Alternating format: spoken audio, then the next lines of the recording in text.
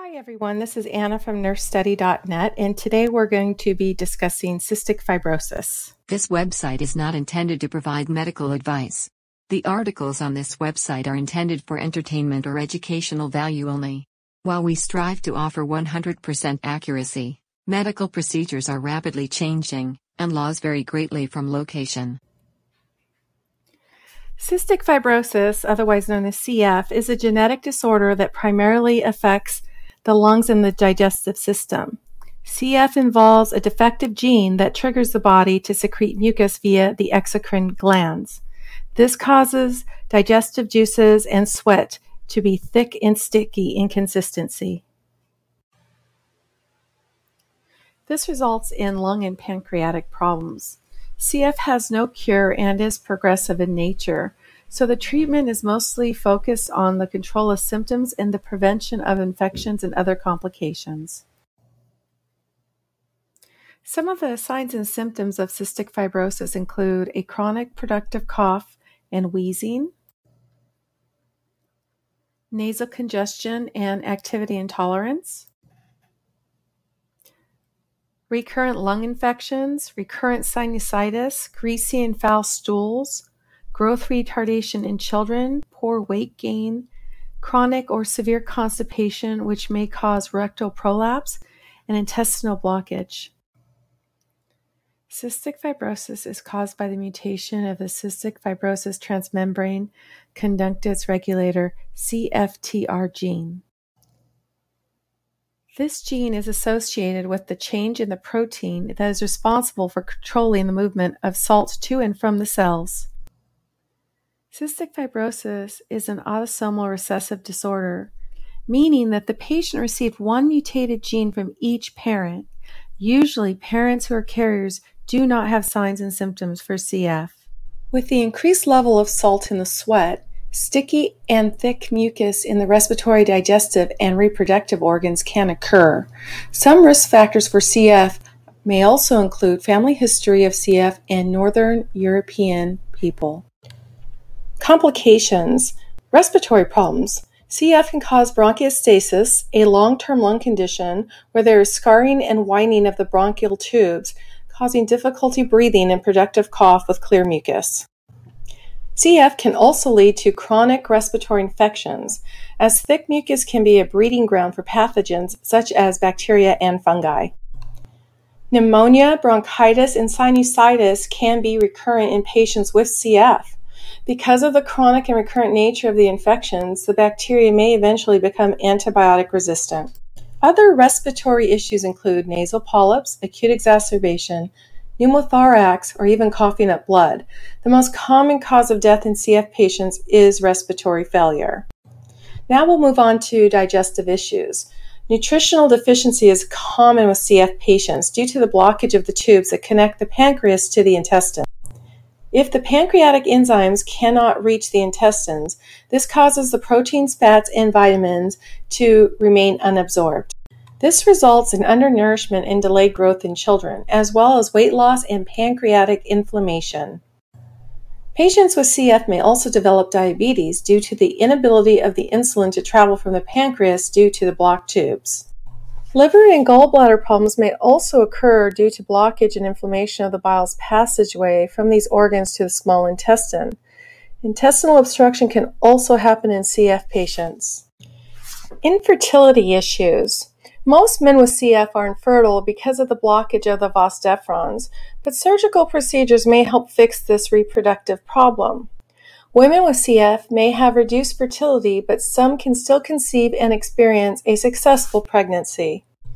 Other complications can include dehydration and electrolyte imbalances, osteoporosis and arthritis, and mental health changes.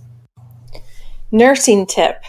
Remember that cystic fibrosis is an exocrine gland dysfunction, which affects the bronchi of the lungs are affected, leading to bronchial obstruction, causing chronic bronchial pneumonia, obstructive emphysema, and pneumothorax. Pancreatic ducts are affected by leading to malabsorption syndromes. The small intestine leads to intestinal obstructions in newborns. And finally, bile ducts leading to portal hypertension. Diagnosing cystic fibrosis. One of the things we can do is newborn screening, and this is a blood test that shows high levels of chemical immunoreactive tryptosinogen, also known as IRT, which indicates the need for more confirmatory diagnosis of CF. A sweat test for infants aged 2 weeks old and above to check for salt levels in the sweat, and genetic testing may also be done. A physical examination may also be done, so checking for the presence of nasal polyps or signs of any other lung problems. Imaging tests such as X-ray, MRI, and CT scans may also be done to help with the diagnosis. Treatments for cystic fibrosis. Medications. While there is no cure for cystic fibrosis, the treatment is usually focused on symptom control and infection prevention. Antibiotics may be given to treat recurrent lung infections. Mucolytics may be prescribed to thin out the mucus and help improve lung function. Bronchodilators can help with breathing problems by keeping the airway open.